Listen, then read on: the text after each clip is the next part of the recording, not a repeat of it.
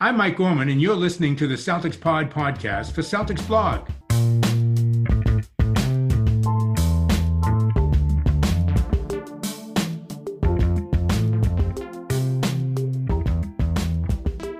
What is going on, Celtics fans? It has been a while. I do apologize. I am really sorry.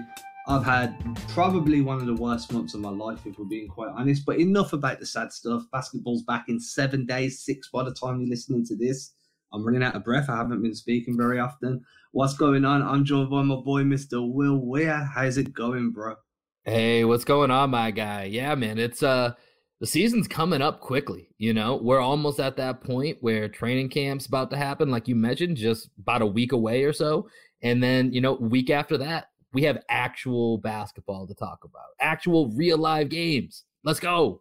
People will be putting balls in hoops, and I will be very interested. It's crazy. The dribbles are going to happen, man. The dribbles are coming. Dude, I can't wait for that first, ridiculous heat check that gets me super heated, and then just, the flood of emotions that are going to run through me from excitement to anger to depression to sheer elation, and then to pure perplexedness where I'm like, I need that roller coaster back in my life, man. That sounds like the Marcus Smart special.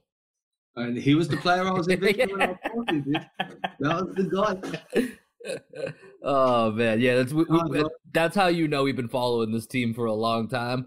You go through that whole lineup, and we both have the same player in our mind. Love Marcus Smart, but we know he's the heat check guy on this team. The heat check guy. You might as well start putting a 5-point line in the parking lot, dude. Well, that's like. Have you ever heard the famous Antoine Walker quote? Which one? So there was one, I don't remember when he was asked this specifically, but obviously Antoine Walker, prolific 3-point shooter for the amount that he took. I actually looked it up. I think at one point back in like 2002 or 2003, he was shooting about 7-8 a game, which clearly led the league at that time and would still put him near the top of the league during this era in which it's much more of of an option for the offense.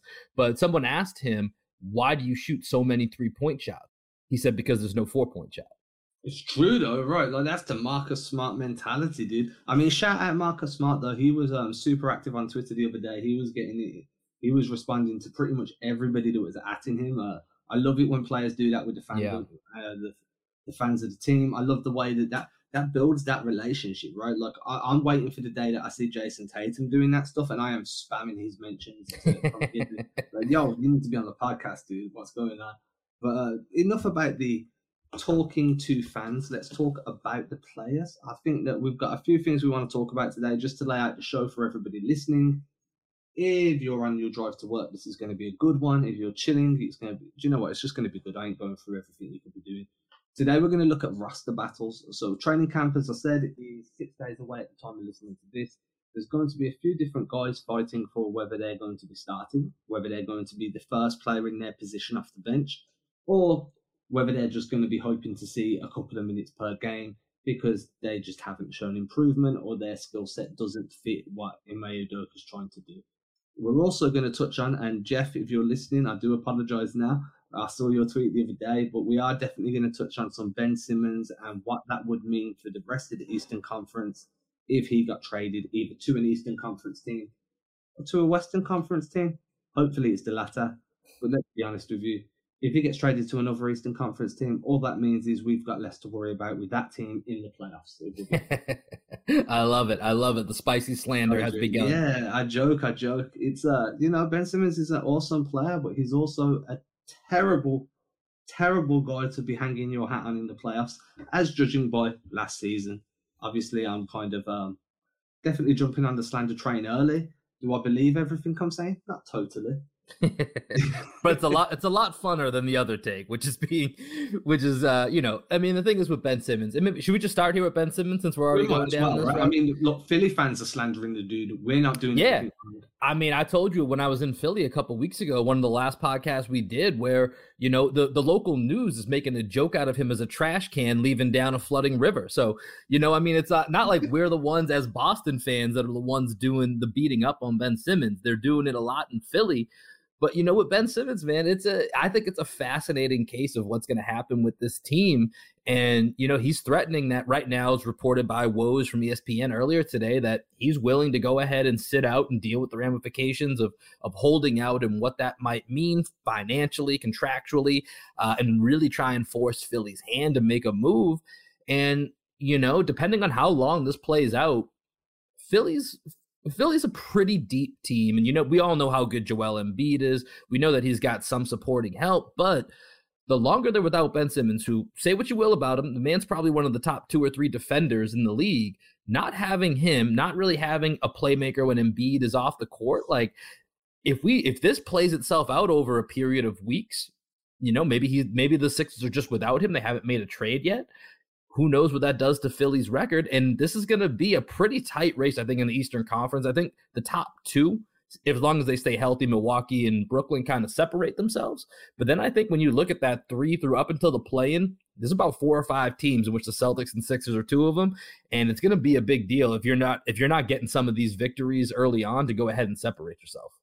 Yeah, I think Ben Simmons is looking at how James Harden kind of handled his exit from Houston. And he's thinking to himself, I can do something similar. I can manufacture an exit from this team. I'm not happy here. I don't like the way the fans are talking about me. I don't like the way the media are dealing with me. There's been multiple times where the team has actively tried to trade me for a different superstar. I want to move on. The difference is Ben Simmons doesn't have the cachet in the bank that James Harden had with Houston. James Harden wanted to leave. He was also one of the top, what would you put him in the top 8 players in the league? Top 8 scorers in the league? Top 8. I'll put him top 8 players. He's that good of a scorer that he's the top 8 player in the league. Ben Simmons is one of the best defenders in the league, arguably one of the better shot creators in the league as well. His playmaking ability is ridiculously good, but he doesn't have that je ne sais quoi. He doesn't bring that scoring as well to really put him in that upper echelon of players that can really kind of dictate where they go when they want to go. There's a lot of baggage that's going to come with Simmons, and I think a lot of teams are concerned about how they build around somebody like that. So I don't see this being a quick fix. I think we could start going into the 6, 7, 8 week kind of, unless a team like the Sacramento Kings, who really need some form of star to pair with De'Aaron Fox, try and make a trade there. There's just not many options I see for the Sixers and Simmons. And then when you want to talk about losing games, let's be quite honest with ourselves. Philly are a duo team. They're a team that have 2 big names in Embiid and Simmons, and then they have a very, very deep and talented supporting cast. You take away one of those stars, you're putting so much on Embiid that's already got a history of injuries. He needs to be load managed a little bit. You don't want to be putting too much work on him early in the year when you're going to have to rely on him later. So there's going to be a lot of teething issues, and I think that for Philly, they need the best package back, because otherwise this year and the entire process just starts to fall apart without any championship.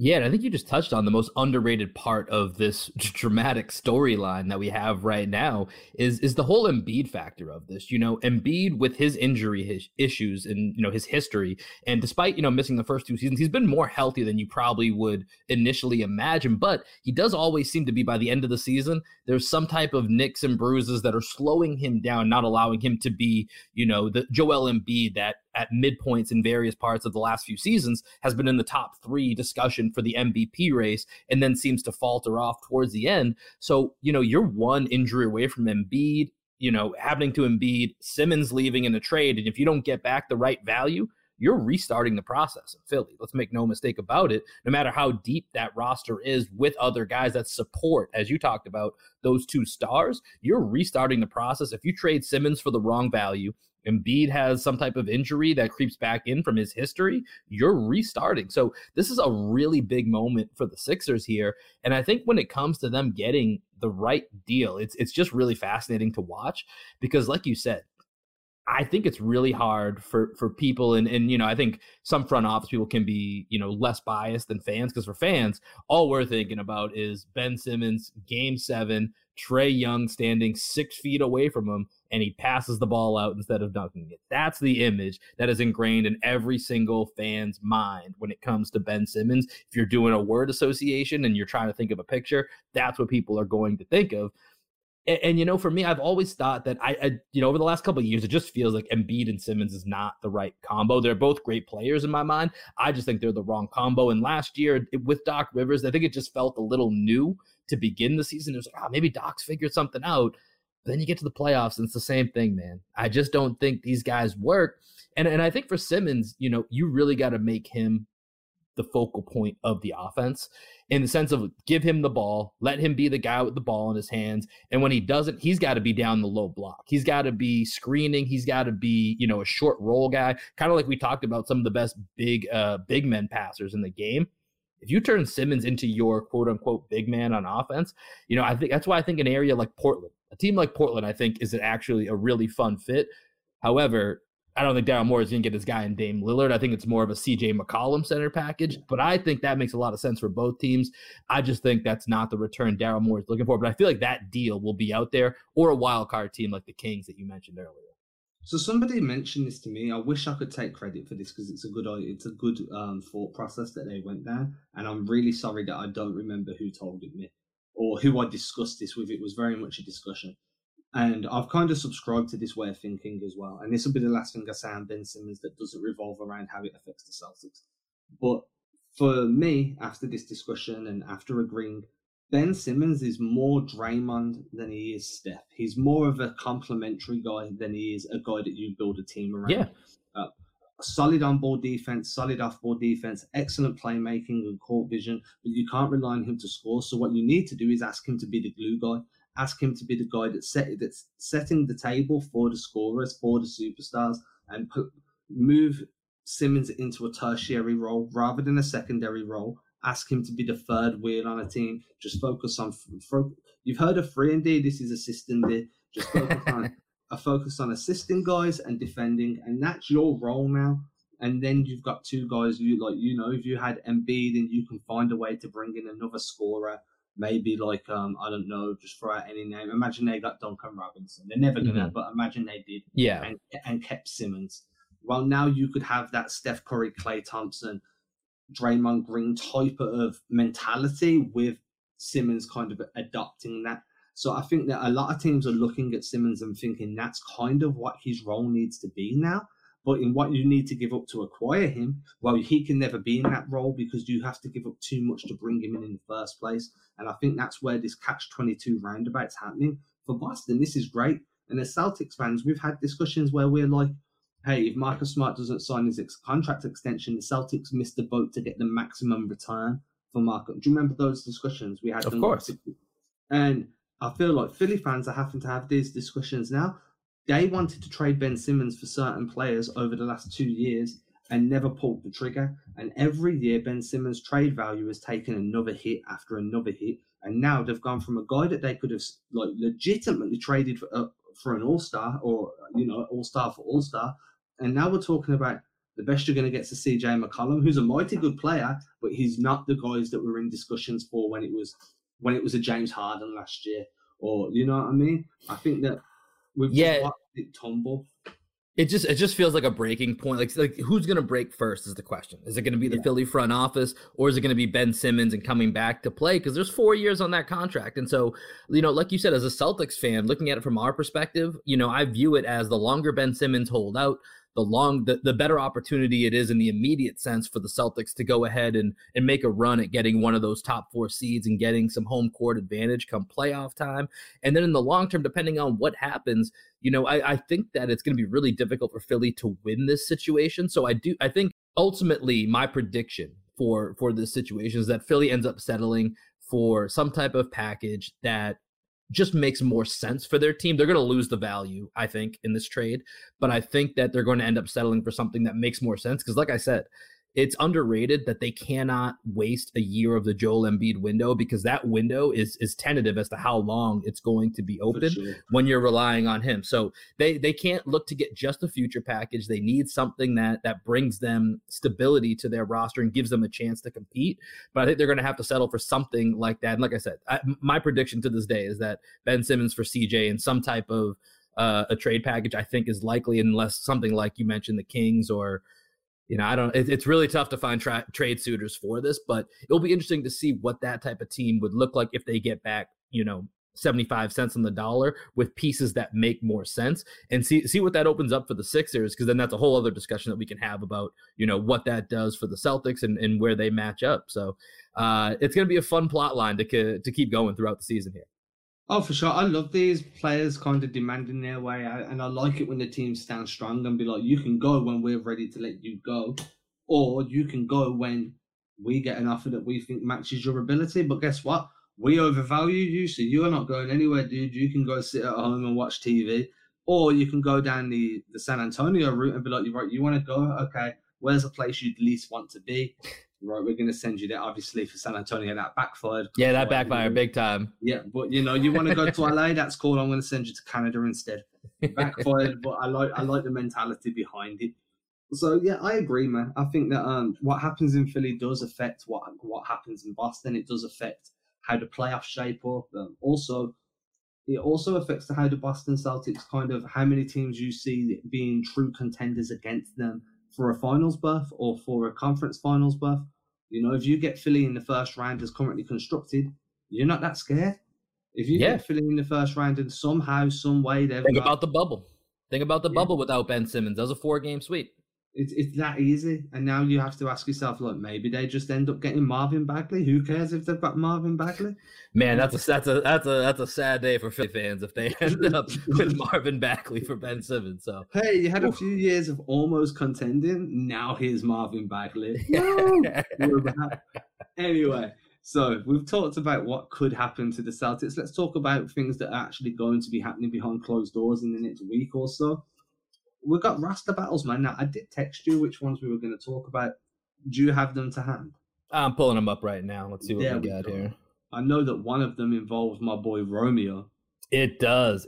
Let's start with Rob and Al, because I think then we can kind of trickle down from there. So let's start with Rob Williams versus Al Horford. And I think this is kind of an interesting roster battle, because I don't think there's really a loser in this scenario. Because I think Rob and Al work so well with almost every lineup that you can put out there that, I've been reading a lot of, various season previews here. And a lot of people are penciling in Rob Williams as the starter, which I don't think is wrong, but I was a little surprised. I kind of, in my mind, envisioned Al as the starter, Rob coming off the bench, just given some of his success last year in that role, as well as trying to manage a little bit of his time given his injury concerns. But I've seen a lot of people penciling in Rob Williams, but then I've also seen, Jared Weiss had this, Zach Lowe talked about it on his podcast, about actually running out that double big lineup as the starting lineup. And a few weeks ago, you and Greg went through a really cool practice of doing the different potential, hypothetical rotations that Ime Udoka might run out there. And you kind of got to the double big towards the end. And, I think that's absolutely going to be something we'll see at certain points. But I'm a little surprised to see both Jared Weiss and Zach Lowe, two guys, obviously, that know a ton of basketball. Jared's very, in tune to the Celtics. And both of them leaning towards the idea of this double big lineup to start. Now, I think it's obviously a lot more versatile than Daniel Tice and Tristan Thompson. So Celtics fans, don't freak out. This is not the same double big lineup that we went through last year. But I do think it's interesting. Do you have a way that you're leaning as far as between Rob and Al, who you think makes the better starter, assuming that at least 3 of those spots are going to go to Marcus Smart, Jaylen Brown, and Jason Tatum? Yeah, I mean, for me, I'm leaning more Al Horford for 2 reasons. One, I think that Robert Williams' impact off the bench is completely underrated. Everybody's looking at what he can do and the way he played when he was in the starting 5. Completely understand that train of thought. I agree that Robert Williams was excellent when he was with that starting 5. However, in my opinion, you lose something off the bench when Robert Williams is in that starting lineup. You lose somebody that you can be like, hey,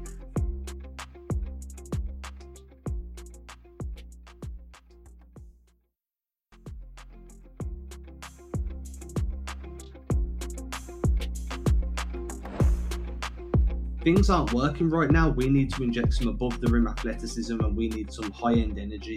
Rob, let's get you in there now and let's start changing the way the game flows. If you've got Rob Williams in the starting 5, who do you turn to then? Now you have Dennis Schroeder, I get it. But at the same time, Dennis Schroeder is very much going to be looking for his own shot. He's very much a ball dominant guy. Rob Williams hurts guys off ball more because he can manipulate the way a defense sets up. So for me, that's one of the most important reasons why I would prefer Al Horford to start, is to make sure that you've got a break glass in case of emergency guys straight off the bench. And the other reason is I'm not sold on Rob's ability to stay healthy when playing, especially when playing against starting units where big men are usually a little bit more skilled. They're a little bit more robust in the way they defend, a bit more physical. So having Rob come on against the second unit is also, in a way, protecting him a little bit and trying to manage his minutes and manage his matchups so that he's not spending more time recovering from injury, because that's been what's held him back so far in his career. So that would be why I'd lean out, at least to start the season. Yeah, I'm in the same boat as you. And like I said, I think I could be convinced of the argument to the other side of this too. So this is one of those roster battles where I don't think there's a loser. I think this is more just going to be about what it's the right timing for based on what Ime is seeing and what he's looking to do throughout the season. Because you mentioned, playing him, having Rob Williams come off the bench with a guy like Schroeder, and you think maybe a guy like Aaron Nesmith's on that second unit. You just think about the energy, the kind of almost chaotic energy that you come in with that second unit. And I kind of like the idea of mixing it up with those type of high energy guys that immediately come into the game and really change up that flow and give you a variety of looks that you can throw at an opponent. So I really am liking that idea of Rob Williams coming off the bench. But like I said, I don't think you can go wrong either way. And I do think that double big lineup has some merit to it. I wouldn't probably lean that way as that being my go-to starting lineup, but I do like the idea of having them out there together. And I think they can coexist in a way that, like we certainly didn't see last year, as I said, with that double big lineup. But I think the high-low game that you can work with Rob Williams and Al Horford, and Al giving you, that spacing beyond the arc, Rob Williams giving you that vertical threat. And then if you're having them out there with whether it's some combination of the Jays, Smart, Schroeder, Richardson, whatever else it may be, I think it's a different look that you can throw out there and that they might need versus teams like the Bucks or teams like the Sixers that we mentioned, when you just might need some extra length, some extra bigger bodies that are out there to go up against those teams. It's going to be a lineup you'll see, but I think with Al and Rob, you can't go wrong either way. And like we talked about, two of the best, maybe top 15 passing big men in the league. I'm super excited to see what each of them bring. And then when they're on the court together, I'm really fascinated to see what that looks like. Oh, yeah, for sure. I mean, the variations that you can run in play styles, from having these guys one pop, one drop on a horn set, being able to run some screen-to-screener actions with Al Horford and Rob Williams. There's so many variations that you can run that make it such an intriguing duo to at least try for stretches. And I think when you're going, for me, it would be a really good counter when teams go small. I think that when teams go small, running that double big, because of the skill sets that these guys have and how well they kind of mesh together in drawn up sets and in counters to how defenses will try and switch, or they will try and hedge on a guy or blitz.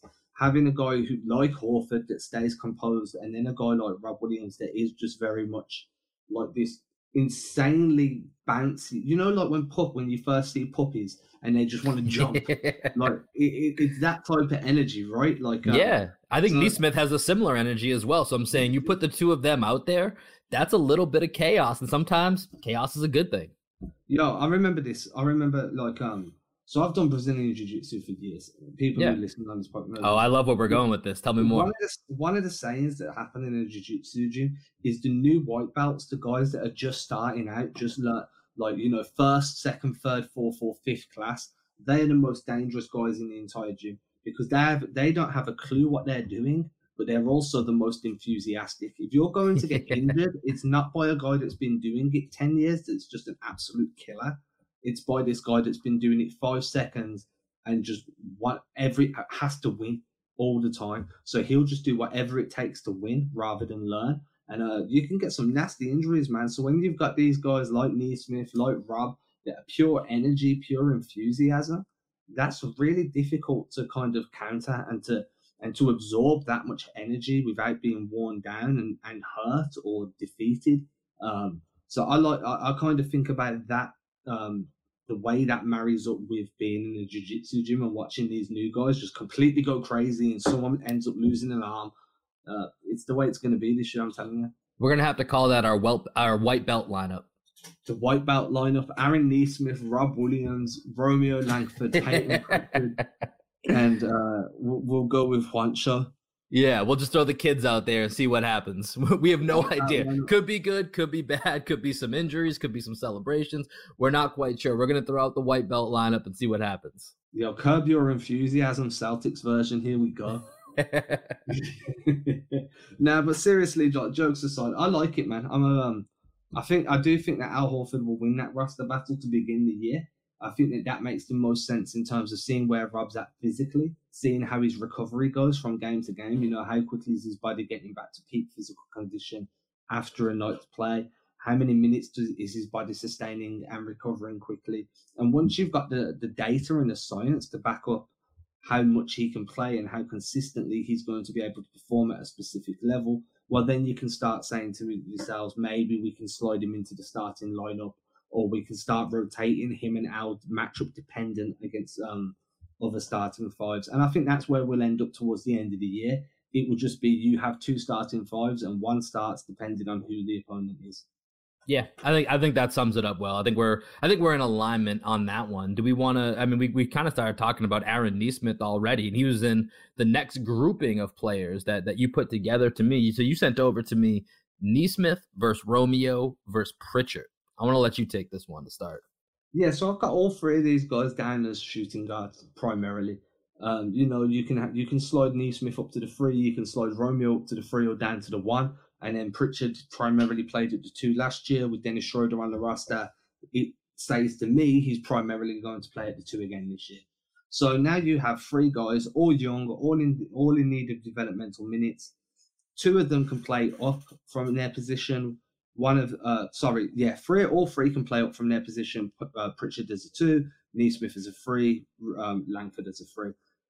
Langford can also go down and play as the 1. So now you've got 3 guys that are effectively fighting for 2 positions. And I just don't know. I think that no matter which way you want to slice this, I don't see a world where all 3 of them get a consistent role in this rotation. There's going to be a guy that is left by the wayside. Maybe he ends up getting traded. Maybe he forces himself into the team later in the year.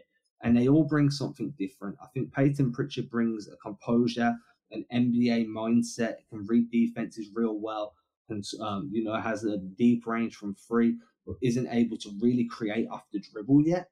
You've got Aaron Neesmith that's going to give you that floor spacing ability, high enthusiasm defense, hustles his butt off, but doesn't really have an ability to score off screens yet, or we haven't seen that. I mean, I think he's going to be one of the better guys cutting off screens and firing shots, but we haven't seen it at this level yet. And then you have Romeo Langford that effectively just had his first off season since entering the league, and he had a poor summer league showing, in my opinion. He was good, but he didn't dominate. So I'm not sure what positions these guys are fighting for, whether they're fighting for, that's a question within itself. And I just genuinely don't know which way I want to lean to who loses out in this 3-way battle. Yeah, I mean, I think this feels more like a roster battle for minutes with an undetermined position as to where they slot into. It's just more of a minutes allocation. And so the way I look at it for me is Peyton Pritchard's probably the most stable out of the 3. I feel like you know what you're going to get. Obviously, he did have a very solid summer league. I believe was named all summer league team. I don't know if it was first team, second team, but had a great showing. And you kind of know what to expect with him right out the gate. Last year, he was already an over 40% 3-point shooter, gives you that expansion across the court that you're going to need with this team, because he's really, as of right now, probably the best pure shooter. Not just talking about, obviously Tatum and Brown have a lot more responsibility, but just spot up, spreading the floor. Peyton Pritchard may be the best shooter in that sense on the Celtics team right now. So I think he's probably got the lead to start the season as far as minutes go. Neesmith, who you talked about, he's the one that I think has the most potential to get more and more minutes as the season goes. Because if he does develop that ability, as you mentioned, to be able to curl off screens, to be able to create additional spacing off of movement, and with his high energy on the defensive end, he seems like a guy that I would put in the second pole position as far as getting minutes within this roster battle, but probably has or will be given the opportunities to end up in that top pole position and maybe even potentially end up as a starter, as you and Greg talked about. And I think in the ideal version of what the Celtics team ends up with at the end of the season, Aaron Nesmith, if things have gone the best that they can possibly go for this team, I think that does look like it's Aaron Nesmith as your starting two guard, or receiving very heavy minutes in that two guard, or at that wing role, either one, as being that floor spacer. Now we get to your boy. This is where it gets a little tricky. Your boy Romeo. What do we do with Romeo? This is the make or break year for Romeo. And I think he's last out of these three when we look at where the minutes are going to come from. But Ime is going to have to give him a chance. This is the year where it finds out, is Romeo a guy that is going to be able to be utilized for this team or as a value asset in some other capacity, meaning likely a trade, but meaning what is Romeo Langford to this team and as an NBA player? Where does he fit? What is he going to be able to do on a consistent basis where you know what you're looking for when you put Romeo Langford into the game and it's not a crapshoot? So I think he's third in this roster battle, but I do think Ime's got to find a way to get him some time, because you have to figure out who Romeo is at this point and what he is to this team. All I want to see from Romeo is a sense of urgency, man. I think if Romeo plays a little bit more of a higher pace, hits some of his threes at a more consistent clip, and uses that athleticism that he rarely, I just don't understand why he isn't exploding to the rim. You've seen it in Summer League. You've seen flashes of it when he has been healthy. He's got the ability to really explode and really cause some damage, man. Jump into guys, dunk on guys, and we're not seeing that. He's settling to be allowed to be run off his line. He's kind of allowing defenses to dictate his line of sight, his ability to dribble. His straight line drives just get absolutely destroyed. There's no sense of urgency, and that passiveness will be his downfall, because when you look at how Pritchard plays and how Nesmith plays, those guys play with a very determined mindset of, hey, this is what I'm going to do, and I'm going to make it happen. You see Peyton Pritchard shooting from the logo and just being comfortable, I'm going to shoot from here because I need to hit these 3 points. You see Nesmith just jumping over guys' backs trying to get blocks, just curling off screens at 50 miles an hour just because he wants the separation to have an attempt. And then you see Romeo and he's like, yeah, maybe I'll maybe tonight, maybe tomorrow. I don't know. We'll see. Maybe I should pass the ball right now. Oh, okay, I'm going to defend though, because I know if I keep defending, I'm going to get minutes. But then I'm going to let you down on offense because I'm not. He just doesn't seem like he's tuned into the mentality that you need to succeed at that level. Yeah. That pure, sheer determination to succeed just doesn't seem to be there. It's the unknown mindset with him, and that's where I think he's hurt the most right now. In that, Peyton Pritchard and Aaron Nesmith, they may have off games. They may go 0-4 from 3-point land. That's a distinct possibility. But you know what they are going to do? They're going to be pests on defense. They're going to be locked in and into the game on both sides of the floor. With Romeo, it's night to night. We just don't know. And part of that is he hasn't been given consistent playing time, but also from when he has been given the playing time, he hasn't really showed hey, why aren't we giving him more consistent play time? It's inconsistent, So I think for Romeo, he's, in my mind, I don't envision him getting a ton of minutes right off the bat, but it's going to come. It's going to happen at some point. And when his number gets called, it's make or break, because I think he's one of these guys where you've seen enough from that if you don't see something different than what we've seen in the small sample sizes due to injuries and other reasons that we've seen thus far, this team is too deep. This team has too many people that are fighting for minutes, that it's not going to be wasted on a guy that you're not sure of what you're getting each time you put him into the game at a bare minimum. So I think for Romeo, this is going to be a very important, whenever he gets his opportunity over a couple weeks span here to show that he's something different, he's something more than what he's been already in the NBA, it's make or break. And we'll see where he falls, because then it becomes time for the Celtics as a front office to make a decision. Is Romeo somebody that's part of the future, or is it time to cut ties and move on one way or the other? It sucks, man, because out of every young guy on this roster, none of them have the ceiling of Romeo Langford. Yeah, and you're a huge Romeo guy, but you're not the only analyst I've heard say this about Romeo, that he has the highest ceiling. So you're not alone in that vein. But by a country mile, dude, I genuinely believe. I don't know if you guys have that saying out in the US. No, it is. I got you. I'm following. Yeah, but like, there is no way that anyone else on this roster has the basketball pedigree, the sheer ability to dominate an NBA game like Romeo Langford. He just doesn't seem to have figured it out yet. And I get it. The game's probably moving 100 miles an hour for him. Every time you see him on the floor, it's probably the first time in 6 weeks, the first time in 4 weeks. Then you'll get a 3-week span and he'll slowly start to show you that there's a player there. Then boom, he's out again. So I think the first thing he needs to do is show that he's healthy and he can stay healthy. Now, the difference is between Romeo and Rob Williams. When Robert Williams is healthy, he impacts winning in a very dramatic way. When Romeo Langford is healthy, it's, as you say, it's in fits and stops. And is it going to work? Is it not going to work?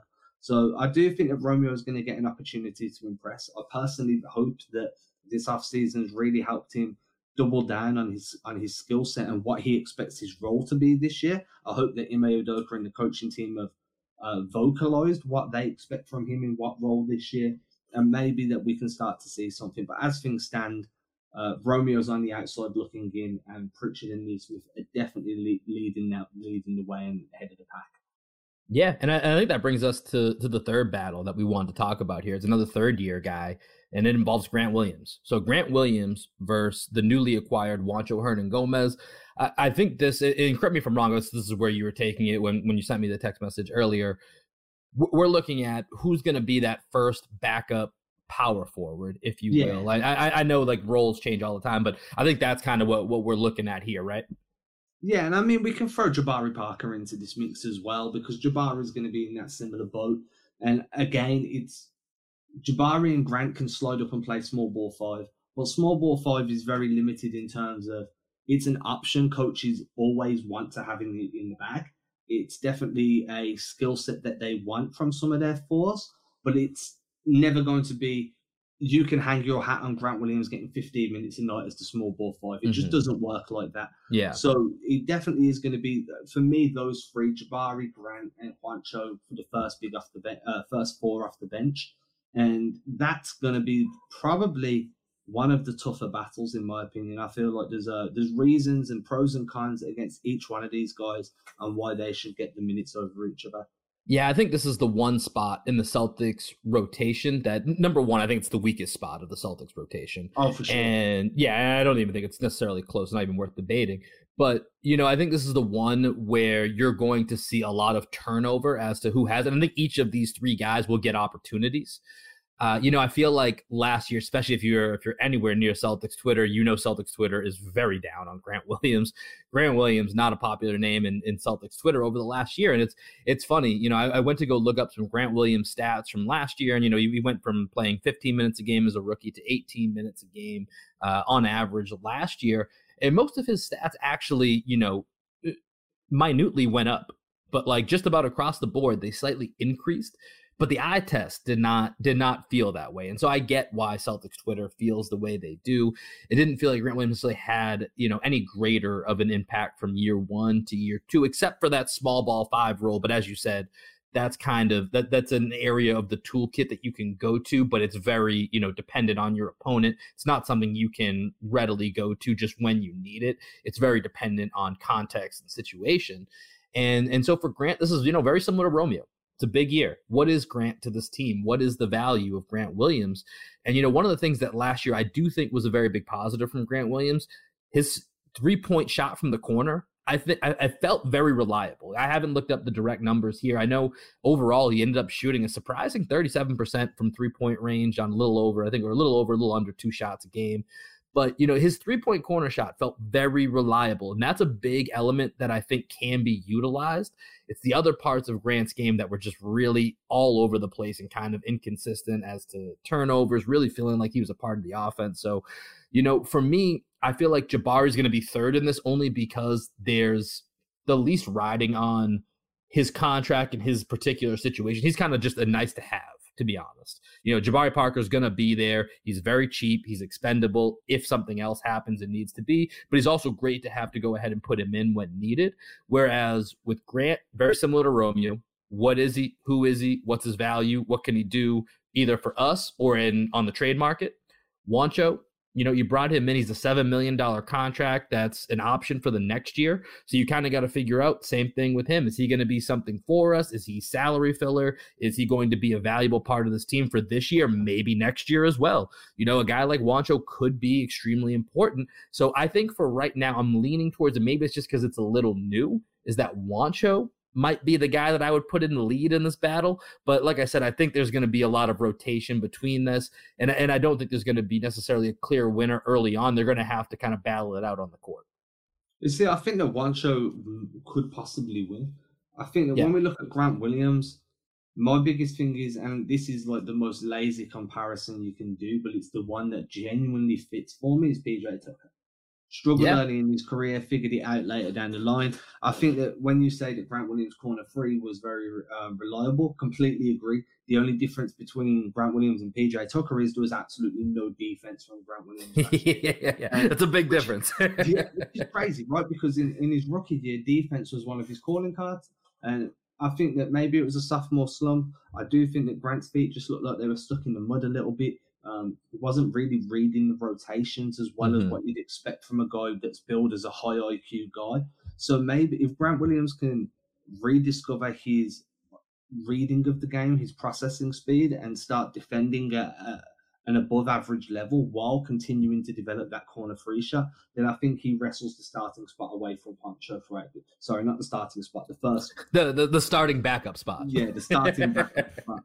I think he wrestles that away from Juancho throughout the year, because I genuinely believe that Grant Williams has more upside than what Juancho does in terms of a 3-and-D forward that comes in and plays a very specific role while more talented roster members around him do what they need to do. Grant Williams has the potential to be an exceedingly good complementary piece. Juancho also does, but I think that Juancho is going to get exposed a little bit when guarding, if another team slides their three up to the 4, I think Juancho is going to get exposed quite quickly defensively there. So I agree. I think Juancho wins the battle. I think Grant Williams throughout the year, if he shows his defense has improved and continues to hit the threes from the corner consistently, he has the opportunity to overtake Juancho. And Jabari Parker's your break in case of emergency type of guy, because he can just go out there and create his own offense and get you a quick 6 to 10 points if you need it. But Jabari Parker is also the guy that has the highest ceiling out of everybody in this rotation that we're talking about. It's just injuries have lowered the floor. And he's very, very, very much stuck to that floor right now. Yeah, and well, the good news is, when we look at this power forward spot, Jason Tatum's at the top of the power forward spot. That's really good news for Celtics fans. Even better news, as we talked about to start this roster battle, Al Horford can play the 4. So worst case scenario, we end up with some sort of rotation in which you have Jason Tatum and Al Horford in big moments, in which they are the ones for the majority of the game locking down that 4 spot, should these 3 not live up to par to be able to give true value. But that's, like I said, Celtics are in a good position overall with their roster depth. This is the one area that's a bit of a weakness, but there are fall safes in the sense that you have Jason Tatum and Al Horford who can go ahead and handle those responsibilities. And if we forget the salary cap exists for just a moment, just for a little bit of fun, to bring this all the way back around to the start of the podcast, if by the trade deadline things aren't really working out for the Celtics at the backup 4 spot, they can always trade Grant Williams, Romeo Langford, and a bag of potato chips for... Let's go. I love it. That's the trade machine is warmed up and ready to go. We might need, I don't know if we have how many TPEs we got left, Adam? Do we have a TPE which we can fit Ben Simmons? Dude, there's 74 million TPEs. I think there's 4. Maybe 5. I think it's 4 right now. I think the biggest one though is 17 million or 17.5 million. Whatever. Yeah, 2 teams at the moment with that as well. New Orleans Pelicans have a very similar trade exception of 17 million as well. Doesn't quite fit Ben Simmons into that, but maybe we can make something work. We'll have to pull some cap shenanigans here. Maybe we can pull something together. What are the odds on Ben Simmons shooting more than 10 3-pointers this year? 17 Oh, it should be 0. He's not shooting more than 10 threes. And here's the thing about Ben Simmons. I don't even think he should be shooting threes. I just want him to shoot from the free throw line. I just want you to be able to make a mid-range jumper, have a floater. I don't even think he needs to shoot threes. I feel like he should just abandon that altogether. And if anyone posts a Lifetime Fitness video of him shooting a 3 again, I need to just block that person because I'm so sick of those videos. Wrong answers only. Who are you taking? Ben Simmons or Grant Williams? Grant Williams. There we go. I'm hoping people skip past the wrong answers only. And right. They're just going to edit that part out for us. Oh, please do. Please do. Ladies and gentlemen, you've been listening to the Celtics Pod. I am so happy to be back with you all. Sorry that I've been AWOL for the last few weeks. Will, really appreciate you, my guy, man. This has been fun. As you can tell, I'm a little bit out of practice. Stumbled over my words a few times.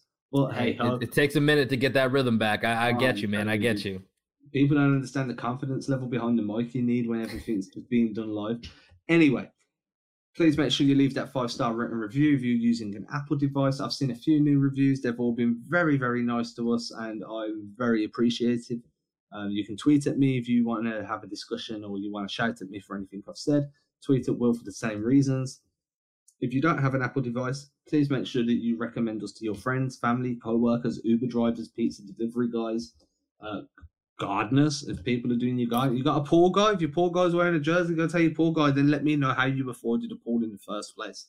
And we will catch you again on Friday. Everybody stay safe. We're counting down to training camp, and we will speak soon. Peace. Ain't disrespecting you haters, I ain't sweating your opinion. Y'all been testing my patience, never did it for a check. I've been impressed with the famous, just rather be creative than stressing my wages. Ageless, every time I lay a verse down, one play at a time, keep it moving like a first down. And at the end of the day, I can say that I made this. MJ never made it to the majors, still he chased greatness. Expected that he might fail, and I might too. I might never get to pop champagne, celebrate